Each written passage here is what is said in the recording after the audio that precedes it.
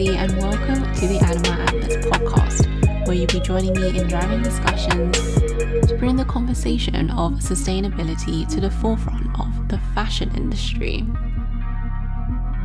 So, I want you guys to imagine being a 26-year-old young entrepreneur roaring to go, and you're in the middle of building the best fashion empire you possibly can.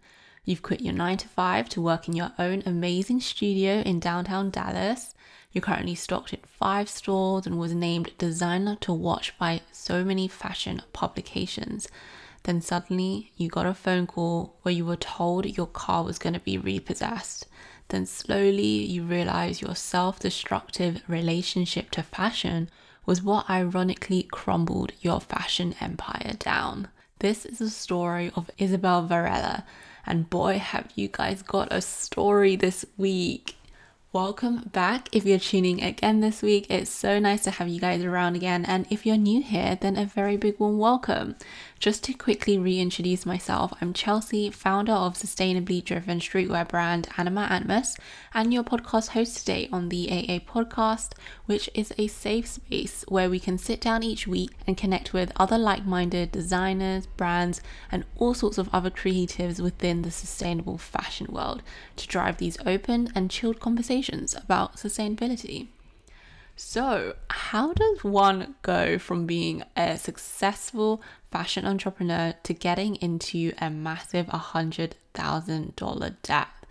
So intense, I know. Isabel is joining the AA family this week, where she'll be sharing how she went from being a fast fashion addict to a sustainable fashion advocate.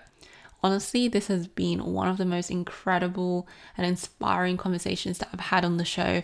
And just like any sort of addiction, it's so inspiring to hear what lengths and what emotions people go through to overcome this within themselves.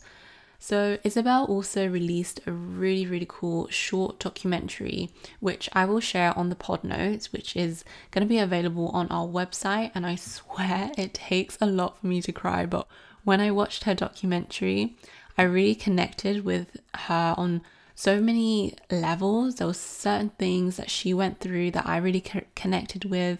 And honestly, there's just so many layers to fashion that people don't realize, like it affects us all on such an emotional, physical, mental, and even spiritual level. Fashion has always been known to be part of people's identities or a tool to avoid an insecurity. And even with Isabel's story, she'll be talking a little bit about why she got breast implants so that she could look better in clothing, and all these connotations, which are just some of the things that we'll be talking about today. So on top of that exhibition, she's also done so much incredible work. One of my favorites was her entire fashion exhibition, which she curated herself. And I just love the way that she uses art as a medium to share and to engage other people with her story and her journey.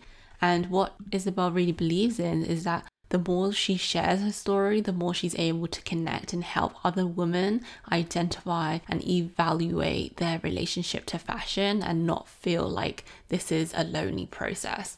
So without further ado, I am so excited to be sharing this conversation with you guys. So please do join me in welcoming Isabel Varela.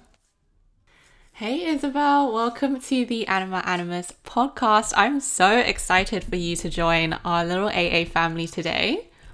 Thank you so much, Chelsea. I'm really excited to be here. Thank you for the opportunity. Amazing. So we always start off our episodes with a little game, and it's called AA Assumptions. So that's when I ask you 3 statements, or 3 assumptions rather, and you can reply if you think it's true or false and why. So are you ready? Ready. So the first one is, retail therapy is an actual thing. So I'm going to say true because it is. Do I agree with it?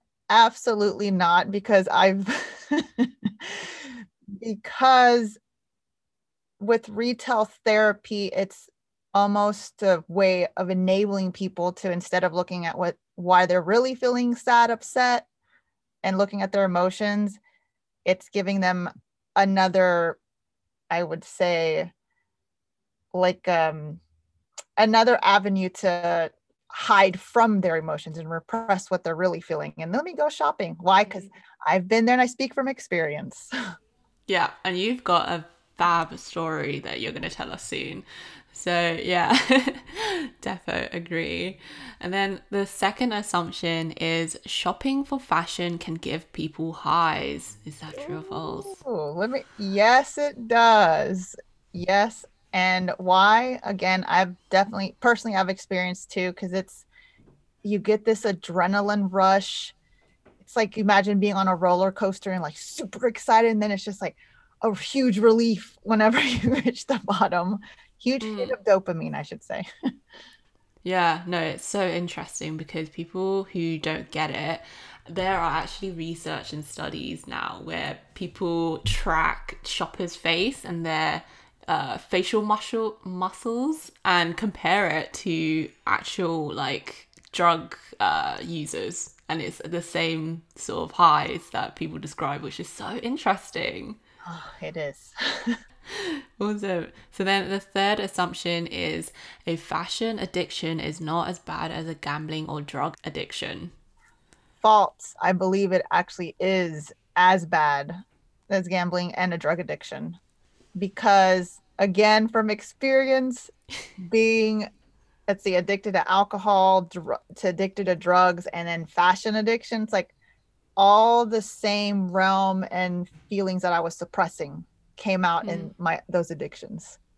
I guess an addiction is an addiction, isn't it? Depending, well, it doesn't really matter what it is, but it's the same principles. Interesting stuff. So, for our listeners to get to know you a little bit better, it will be amazing if you introduced us to yourself, a little bit about your background, and how you found your way into sustainable fashion. Okay. So, a little bit about my background all starts with I've always wanted to be in fashion since I was 10 years old. And I did study fashion design. I built my own brand. And currently, what I'm doing is I'm a public speaker, life coach, sustainable consultant, and also with I'm a master tailor as well. And the way I got into sustainable fashion, I would, besides studying it and starting my own brand, I I would say 2015, because let's start with the physical aspects. The physical. So in 2015 is when I saw the movie True Cost.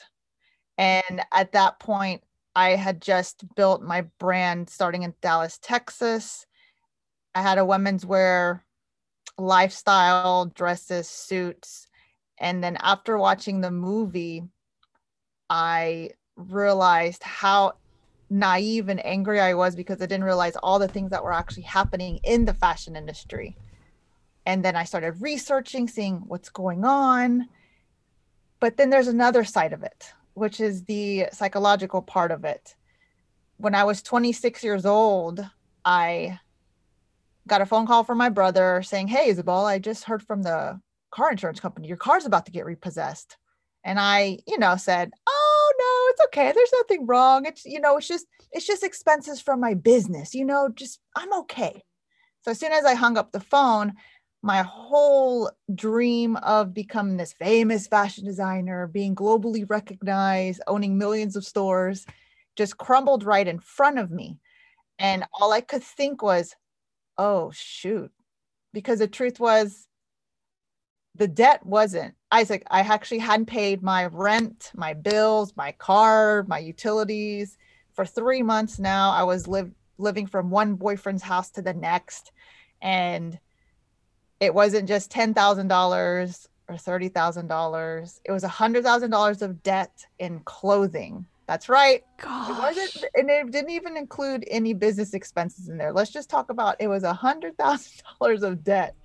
So those two things, those were two really huge pivotal times in my life, watching the movie True Cost and also realizing, oh shoot, I'm addicted to fashion. That really turned my life around, which brings me to today because my mission is to empower people to have a better relationship with themselves, which correlates to having a better relationship with the clothing that you wear. That also makes a healthier planet because everything is tied together. And currently, I've actually just rebranded my website to offer those services as a life coach, sustainable consultant, public speaking, and also working for two other companies that actually are part of the positive solution that I offer, because I do believe tailoring alterations is another way to actually be sustainable for your wardrobe. And that company is called Alternew. And then I'm working for a ethically, they pay their wages, they pay their employees proper wages, and it's a manufacturer here, all women owned manufacturer here in Long Island City. So I do a few things, but that my main goal is to share my story, help others so they can learn and to learn from my mistakes. Yeah, no, that is so extreme, but this is what has to be heard to for people to understand this could go like super, super downhill, as it kind of did for yours. Like you had such a successful brand. You were stocked in so many stores, known for so many awards and stuff. And it's crazy because thinking that you are a fashion business owner, you would have kind of known how to also manage your finances, right? So I'm really interested into how this accumulation of debt, because 100K is such a big number. So yeah, I mean, I guess that was also a good point for you to raise, because that was that turning point for you to realize, like, from fashion addiction to now a sustainable fashion advocate, that was so important. And I think it's so inspiring and a unique story to share. So it is amazing. Yeah, so in terms of that aspect of personal finance, I'm interested to know how that accumulated and how, tumbled down and took you back a few steps in life. Ooh, yes, definitely would love to share that. So let's first start. My first purchase of clothing was at 16 years old because I was working at a retail store. So then I got into the habit that every single paycheck was going right back into the actual retail store to buy something. So I I started realizing, oh, this makes me happy. And also every time I would buy something new, I would also get that, besides a rush of adrenaline, once I actually wore the clothing, I felt loved, I felt pretty, and I felt all these things that deep down inside I wasn't really feeling about myself, but I used clothing as my mask. So I kept going. Uh, 19 years old, I ended up taking a year off of college. I moved to Houston, Texas. I was working in retail again. And this is when I got my first set of credit cards, because you're working. I was like, oh, I need to build up my credit score. What I'm thinking is like, oh, yes, I can actually buy more things. And because if I can't pay right now, I can pay later. So this is where it first started. I got a Gap credit card, one of those Banana Republic. I had a Visa, and then two other ones I couldn't remember. Like probably like a Best Buy or something just to. So let me rationalize and let me get something that may be useful. No, I just used my other cards. I ended up. Oh man, I maxed out my first credit card, and I only had $1,000 because obviously my credit score was just beginning, starting to build it. And then this wasn't a good thing, but my parents did help me out with that first card. And then it kind of gave me this, okay, let me try again. I'm not going to do this again. Let me be better. No. Now, when I went back to school, finished college and everything, finished my year off, started picking up some other cards. I built some of my credit, but now let's say it's like I had a $1,500 to $2,000 credit limit. Started buying clothes, but then in between, I'd rationalize with myself, oh, well, I need this because of A, B, or C. And then so I continued this habit all the way through, even through my business. So how I would rationalize with my business. So I had one card for my business expenses, quote unquote, but then I had four other cards with all clothing. And the way I kept them open, I kept transferring my balances to other cards. So it was this constant cycle of rationalizing with myself, saying that, well, I need this. I'm in the fashion industry. I have to look good and I have to make sure I fit in. So I have to buy these vintage pieces. I started at first, and then I started moving to more expensive designer pieces. And I just kept going with that cycle. I kept transferring balances. I would call just, I'll call the credit card companies, I'm having a hardship right now. I can't really pay. But then the next day I would spend even more money. So it was, it was, let me tell you, it was a vicious cycle I was putting myself into. So, and it just kept continuing. And then it wasn't until, um,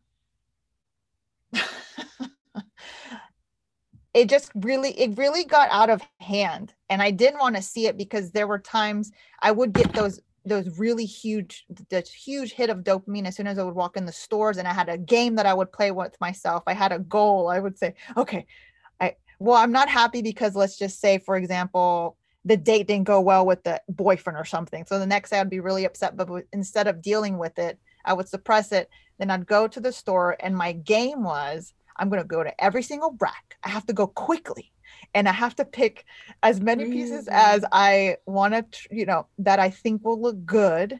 And I wouldn't stop until I got to the fitting room. So I have huge piles of clothing in both of my hands.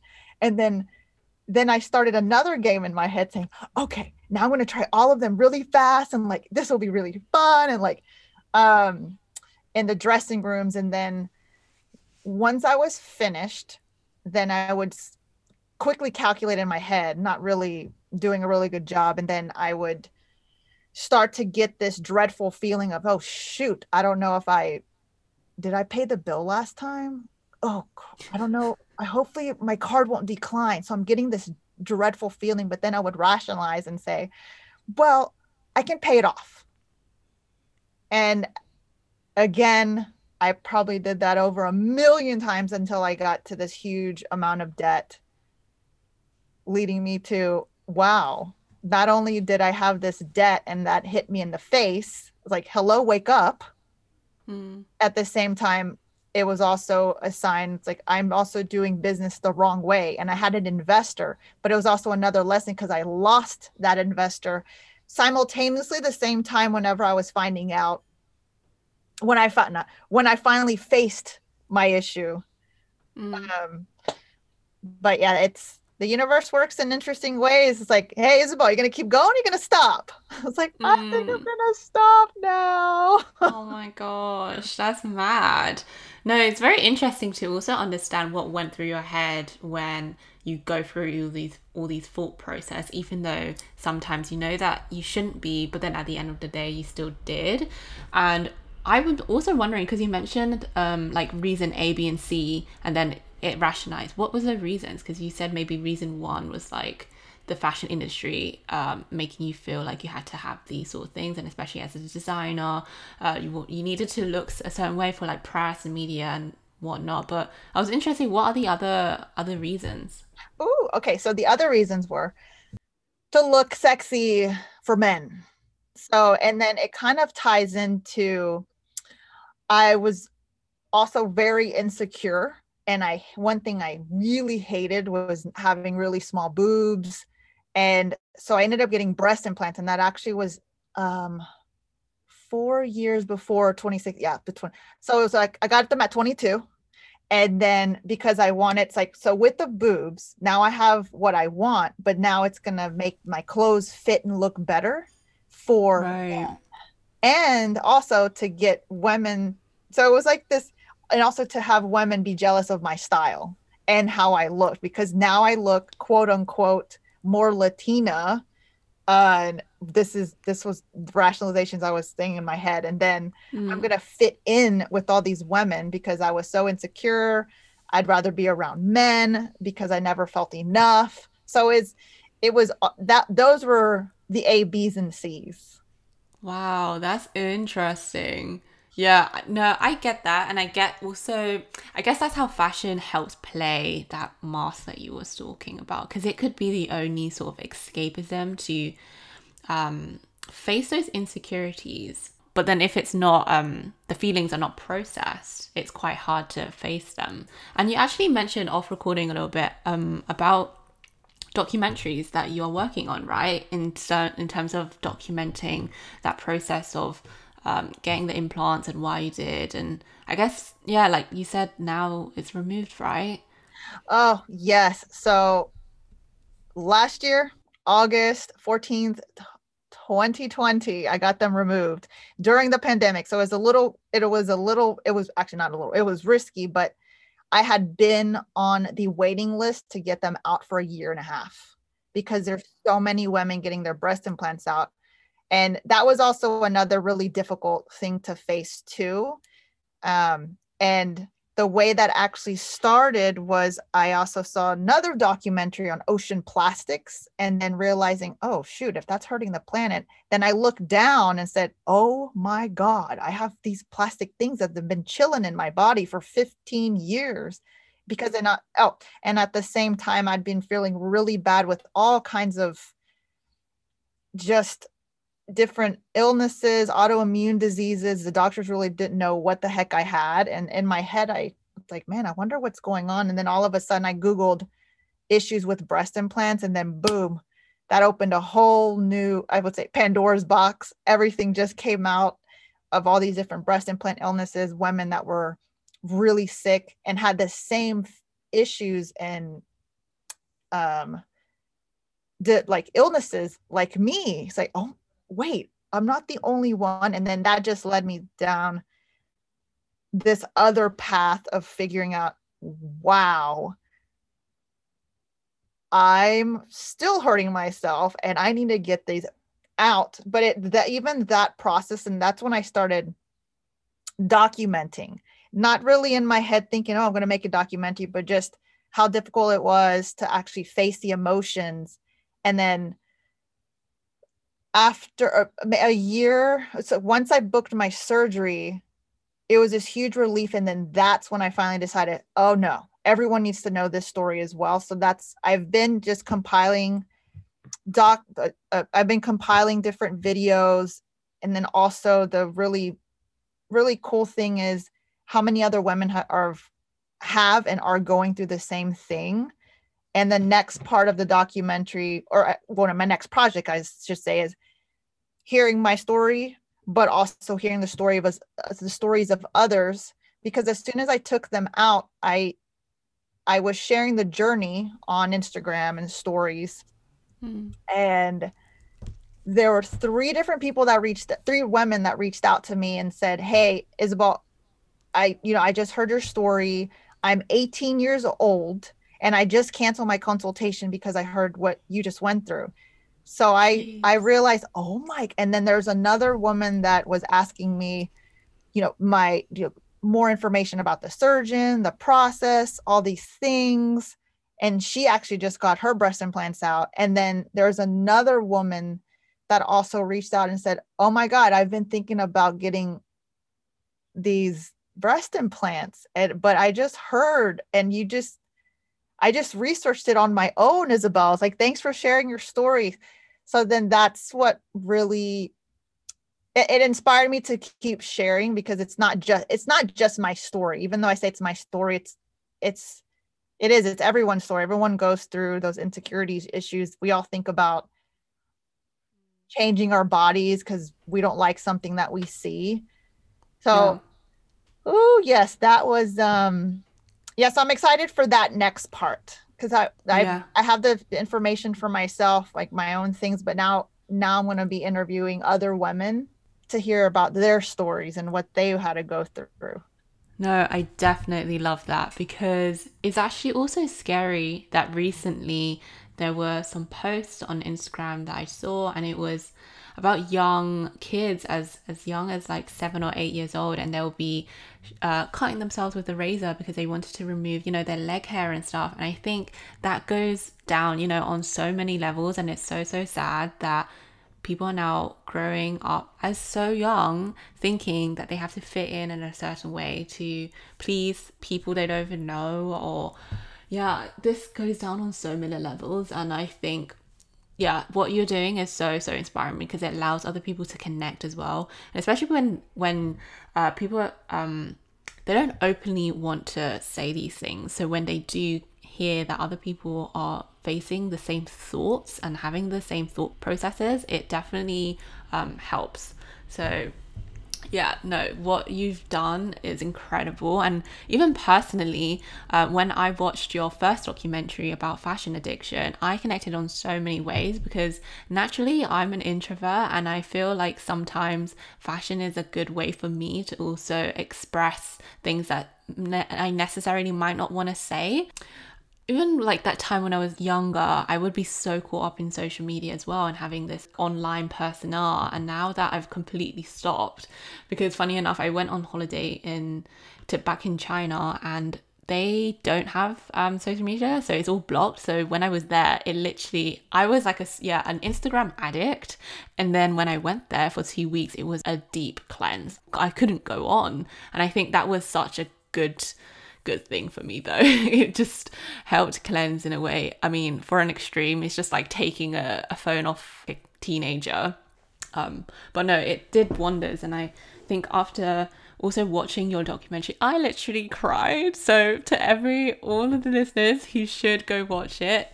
Honestly, it's so inspiring. It definitely connects on so many levels because you touch upon your journey at so many crucial points, and I felt each and every point, and it's amazing. But no, I definitely highly recommend. But yeah. So in terms of, that relationship with our feelings and our emotions and that relationship to fashion, what would you recommend others in terms of building a healthier relationship to clothing?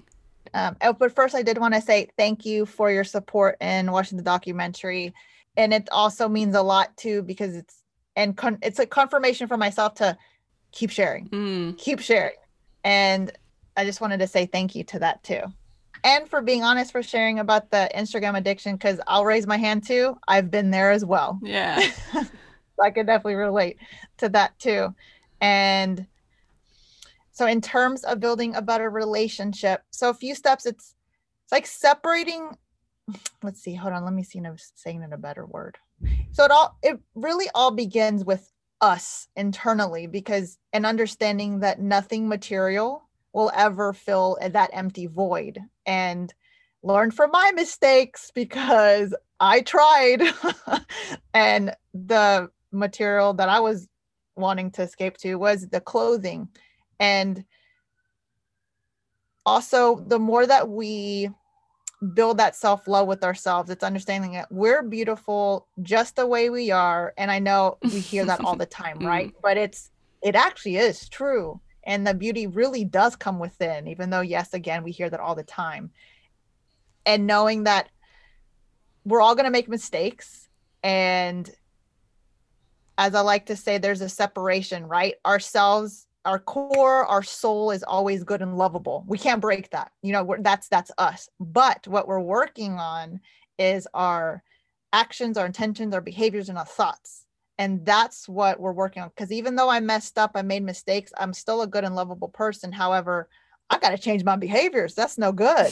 So separating that, because before I even started counseling, and I say thank you to, he's now my mentor. He's the one that was inspiration. He's the inspiration for behind all the work that I do. And also he helped me to save my own life. It's understanding that part first, that you're good and lovable regardless, and where you're going to make mistakes. And the more we take care of ourselves as well, we also want to take care of our clothing. So it's working our shadow. It's that shadow work, looking at our past and really going in within, because then what comes out is your true self. And then you taking care of yourself, you're loving yourself, you're respecting yourself more, that goes on to the clothing, because now you're appreciating the art of it, the how it's constructed. You want to take care of it more, and you invest in your clothing because now you're investing in yourself, and then all of that actually helps the planet all in one. Yeah. So it's a win-win for everyone whenever we start to see, look, we're beautiful with or without the clothing that we wear.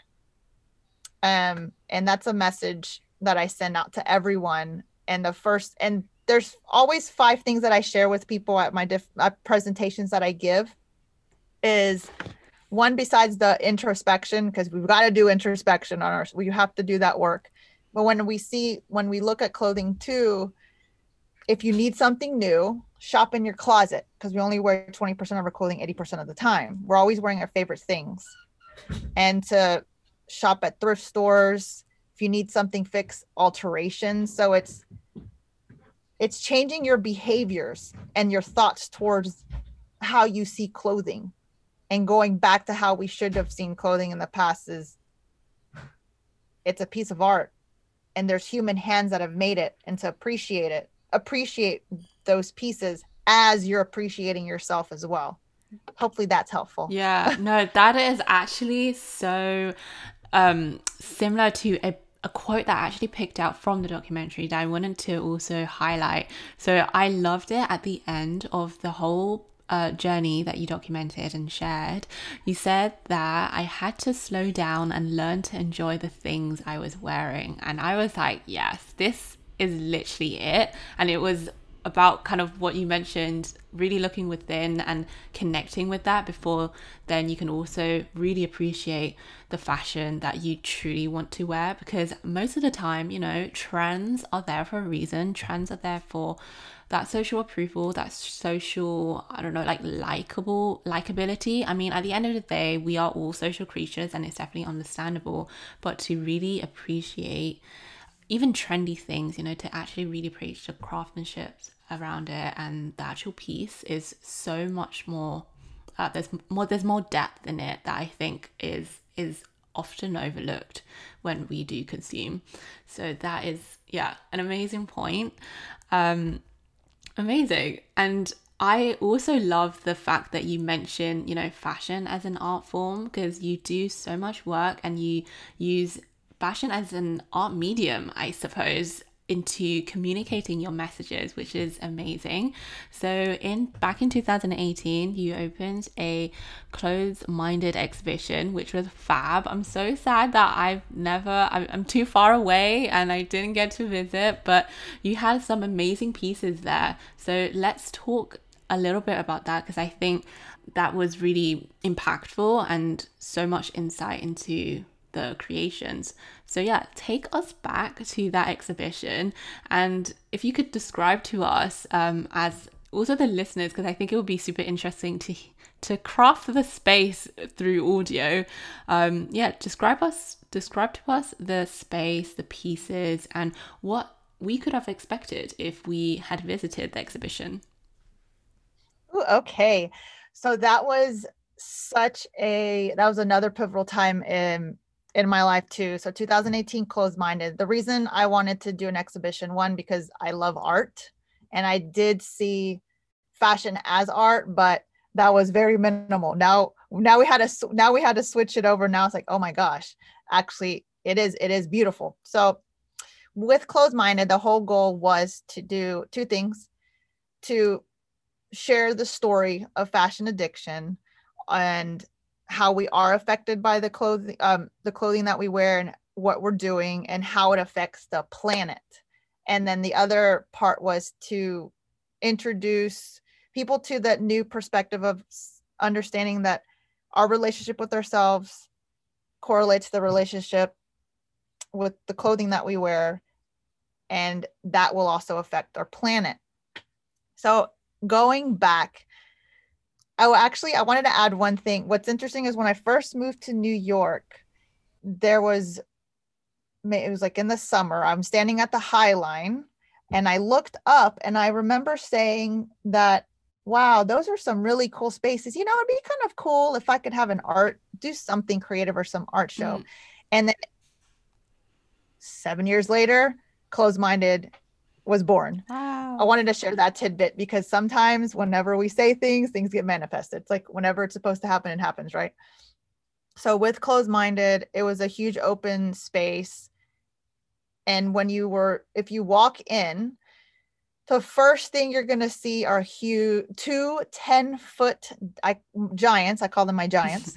And they were actually created. Well, let's start with the mannequins. I actually commissioned a, let's see, they're called Andy's model forms. And he was still making dress forms from paper mache and customizing and making them by hand. Wow. So that I thought was really amazing. And when I shared with him the project, he was open and nervous because it's something that he's never done. But I shared with him, look, I've never done this either, but I have this. We have to do this. Are you open? So that was one. And then two, there's this other woman that helped me to the patterns to making huge 10-foot garments. It's like, I haven't done this either. And I expressed, look, I haven't either. It doesn't have to be perfect. And that was a message I shared with everyone because I haven't done this, but there was this fire inside of me. It's like, I have to share this and it has to be through these pieces. So with these 10-foot giants, after the mannequin was built, after the pattern making, there was a woman giant, there's a man giant. With the woman, I created a dress and the man had a suit, and the outer pieces were actually 10,000 scraps of clothing, and they were from my Jeez. personal wardrobe. No way. And also about 3 trash bag filled of clothing from my apartment complex, because I've found so many people throwing away clothing here brand new, like Lululemon with tags on them No. outside of the dumpsters. Like, what? So What? that was so those pieces, thank you, they actually were the ones that created the outer part of the garments. And then the same thing with the man. And the woman represented the earth, land, and the man was the ocean. And that whole concept was to show, and that was in 2010, it was 10.5 billion tons of textile waste in our landfills, but now it's increased to, I think it's 11.3 now. But it was to show how destructive it is when we don't really appreciate what we're wearing and our obsession with consumerism. And with the event, I had a lot of different like facts of information. And then so you go to the next space. I had one that was representing the tree of life, but also speaking about diversity and inclusion in the industry. And I've had my own personal experience of, the way what I always believe was clothes should be for every woman, color, race, anybody. It doesn't matter who you are. And I would always make it a point to have all kinds of different women from all over the world, backgrounds, anything. And I actually got criticized by lots of different photographers, people in the industry saying, you should hire real models. And I said, I represent real women. And you know what? Please don't take any pictures. I don't want you or anything part of my like what I'm my business or doing anything. Like, please don't take any pictures. So it was, and then people in the industry too being really racist against models I was using to represent my brand. So I want to put a story out there, like for the Tree of Life. And I had my friend that actually helped me do that too, to help me create this. It was out of paper mache and chicken wire. This tree of life, an abstract tree of life, and images of everyone and different models, people that I've worked with to represent it. It's for everyone. And then if you're walking through this space, I also had this wall that says solutions and actions. Yeah. Because it was important for me. People go to events or they hear like motivational speakers, but what's next, right? You hear that, you're really excited, but then now what? So something that I did with that event was I want people to write down what their next action step is after hearing everything that they've seen. and then writing a solution for what they can do in their life. So I had that as well. So everyone filled out this huge paper writing down their ideas, their thoughts, what they learned. I also partnered up with, her name is Asher J. So she's really big into plastic pollution. She's a National Geographic explorer. She also displayed some of her plastic bottles because she also does art with her plastic bottles. So she had her own section. And then as you walk to the back of the gallery, I had this, it was it's 7 feet by 29 feet. So 70 feet high by 29 foot long closed wall maze, I call it. And that took the viewers through my mental, emotional journey with all the clothing as well. And that I had 6 different spots with the 6 different parts of my video. So they were able to see the progression of where I started mentally all the way to the end. And then how I made the closed wall maze. It's in the beginning, it was overwhelming. So the actual wall was high, it's 7 feet tall. But then once you got to the end, it's like a whole new world. And it wasn't so overwhelming. So, and then it got lower to about maybe like 2 feet high off the ground.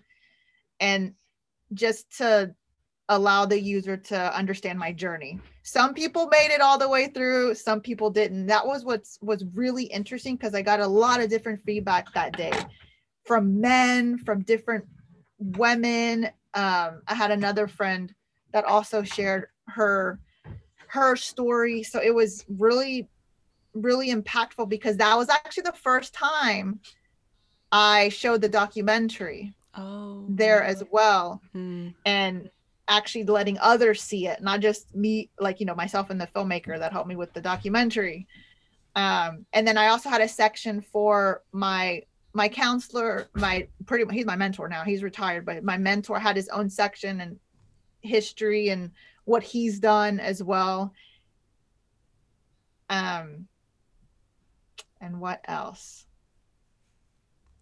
I was gonna say that was, oh yeah, I hope you can understand like the details and get a picture, but that was the closed-minded event. Yeah, I've only seen the images that you showed me, and it absolutely sucks I wasn't there physically, because that was, yeah, it was insane just to see the video and the images. I mean, my favorite piece was that fashion addict maze, because I think it's that engaging element too. It's when you go through and engage with the piece as well, and watch, I guess, the different parts of the documentary.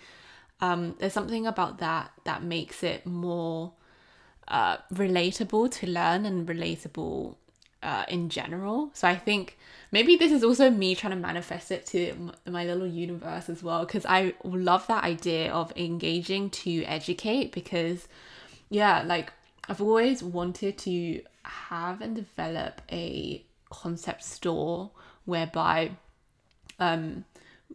we take the viewer on a journey in how Anima Animus's clothes would have been made. So for example, if it was organic cotton, transform that whole room into like a cotton field, and educate them in different ways, and have them engage in the whole processes from A to Z. And that would be so cool. But yeah, maybe that's my little manifestation for the future, but who knows how that will go. Let's throw it out there. Yes, because it's I believe you definitely should do that, because that's a really cool concept, because it'll be new, something new, and it's coming from you. So I'm throwing it out there too. Yay, let's claim it. We're currently catching and throwing. I love it. No, that's definitely the energy that we need here in this space. Yeah, I mean, that's amazing. But if there was one message that you hoped your viewers took away from that exhibition, what would it be? Ooh, so one thing, hold on. It may be one really long one. I would say most importantly, it's, hold on, let me see. I would say the mission that's behind the whole brand and everything that I do is the more that we're able to build a better relationship with ourselves, we'll build a better relationship with the clothing that we wear that also helps the planet. And I'm going to make it long. And that we're able to overcome any adversities in our life and to learn from my mistakes, because you're not alone. Love it. Love it. Amazing. And I guess on the topic of also solutions and actions, so what would you also advise to your younger self, knowing what you know now? Oh, this is like, I love this question. So many things.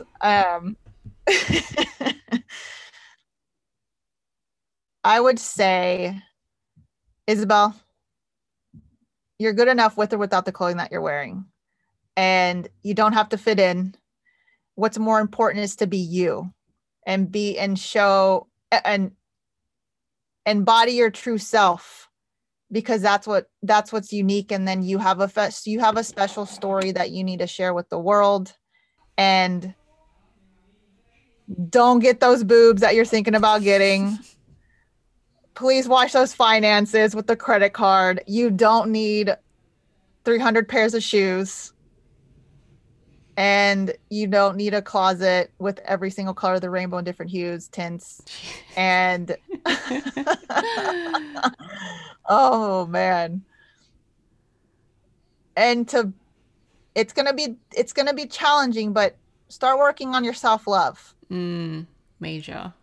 And for those who have listened to the journey now and maybe have also are currently in the process of what you've mentioned, so just maybe in the middle of the journey that you've shared, how would you recommend them in finding help to complete that journey? You know, like maybe if they are thinking of getting those boobs, or maybe they're already currently in debt, like where did you find your help, and how did you kind of come out of that debt, and what would you know, like recommend to others if they don't have help now, and they know that they've got a problem and they now need to make those actions for a better path? Oh, this is a great question. So a few things. The good thing is, whenever we do start to realize we do need help, it is scary to take that path. It's like, oh my God, I do need help. But knowing that you're not alone, and to seek those professional help, a counselor, life coaching, because he was a huge turning point in my life. And now what I'm doing is, with my life coaching practices, that's what I'm sharing. The process that I used, that he created, is now what I'm sharing. And then I have like different homeworks and things. So that's one avenue. And I'll be sharing, I'm building my YouTube content, which I'm going to be releasing on my birthday, June 22nd. Amazing. Oh my God, But wait, what? June 22nd? yeah, June I'm 22nd. June 23rd. Wow, that's awesome. Yeah. Woo, summer babies. Yay. Yeah, so there's one avenue if they want to hear the stories. I also will have different like guides and PDFs that they can download, homeworks that they can do. And besides that is also something that helped me even to get to the process of actually looking for counseling, because I knew I had a problem. Writing and journaling helped me just to get everything down, because it was difficult to, or at least I found it difficult, because I didn't want to hear, or I didn't want people to tell me what I wanted to hear. And I had too much of that. And it's like, I just wish someone would be honest. I was like, I'm just going to write down, like, these are the issues that I'm having. Once there was that trigger with that phone call, I finally, with still a lot of fear, I looked at all my debt. It's like, I have to look at this. As hard as it's going to be, we have to go through the pain and those really uncomfortable feelings to get to the other side where there's light. And it's knowing that and trusting that when you do look at those issues, as painful and as difficult and as scary it is, you will be able to get through it.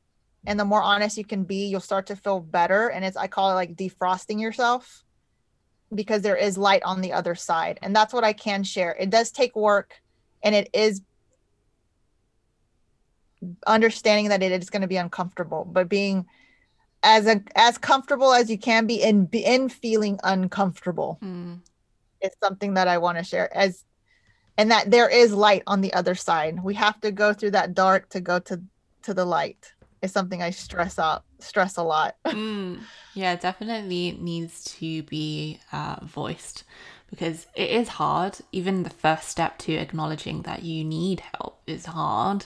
But yeah, no, there's always help and we are never alone. So that's really important.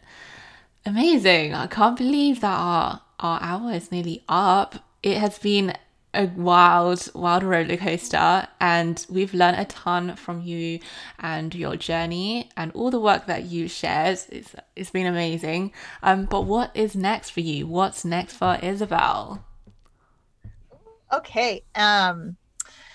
So I have rebranded my website. It's already on isabelvarela.com. It's open. And the next thing that I'm working on is just I'm building my content. I already have videos for my YouTube. So my YouTube page will be out on June 22nd. So very soon. And then just the breast implant explant documentary. And then I'm working on my next art project, which is going to be a view into how we're emotionally connected to clothing. And just like a tidbit of it, the reason the Fashion Addict documentary was even born was because I needed to declutter my closet, and I found how difficult it was. Because the reason it was so difficult was, well, one, it's always hard to part with something you enjoy, but the real reason was because I'm giving away and also letting go of an old part of myself because I'm not that person anymore. Oh, so deep. so my next art project will be dealing with how people are connected to their clothing emotionally, and then also taking their stories, and it'll be a large scale production, but how all of us in the world are connected through clothing by like this one thread, and just how their emotions, how we see it, how we wear it, and people that make it. So it's like everyone's connected in the world. So it'll be that's I would say it's in the beginning stages, and figuring out all the logistics for that. Yeah. Sounds amazing. No, I'm so excited for your next pieces of work, whether it be the documentary, the art pieces. You've always got some cool things to share. So yeah, definitely for our listeners to check you out. But where can our listeners find you? Like what's the best place to follow you on? Oh, okay. So on Instagram, my handle is I am Isabel Varela. And then actually that's across Facebook, Pinterest. I just got a TikTok, but I don't have anything on there yet because I'm building that content right now. And then on my website, isabelvarela.com. And on there, you can actually subscribe to my YouTube. So you're ready and prepared for when it gets launched. Amazing. No, that's so exciting. I definitely have to subscribe to you too, because I just started also exploring the whole YouTube space. It's definitely scary from podcasting to videos, but it's the time. So yeah, no, this is going to be so exciting. Yeah, thank you so much again for joining me on the AA podcast. It has been such a blessing. Oh my God, thank you so much. This has been really amazing, and I really appreciate the opportunity, and thank you so much for all your support. And I'm excited for you as well. So I want to stay updated, and I'll be subscribing to your YouTube channel.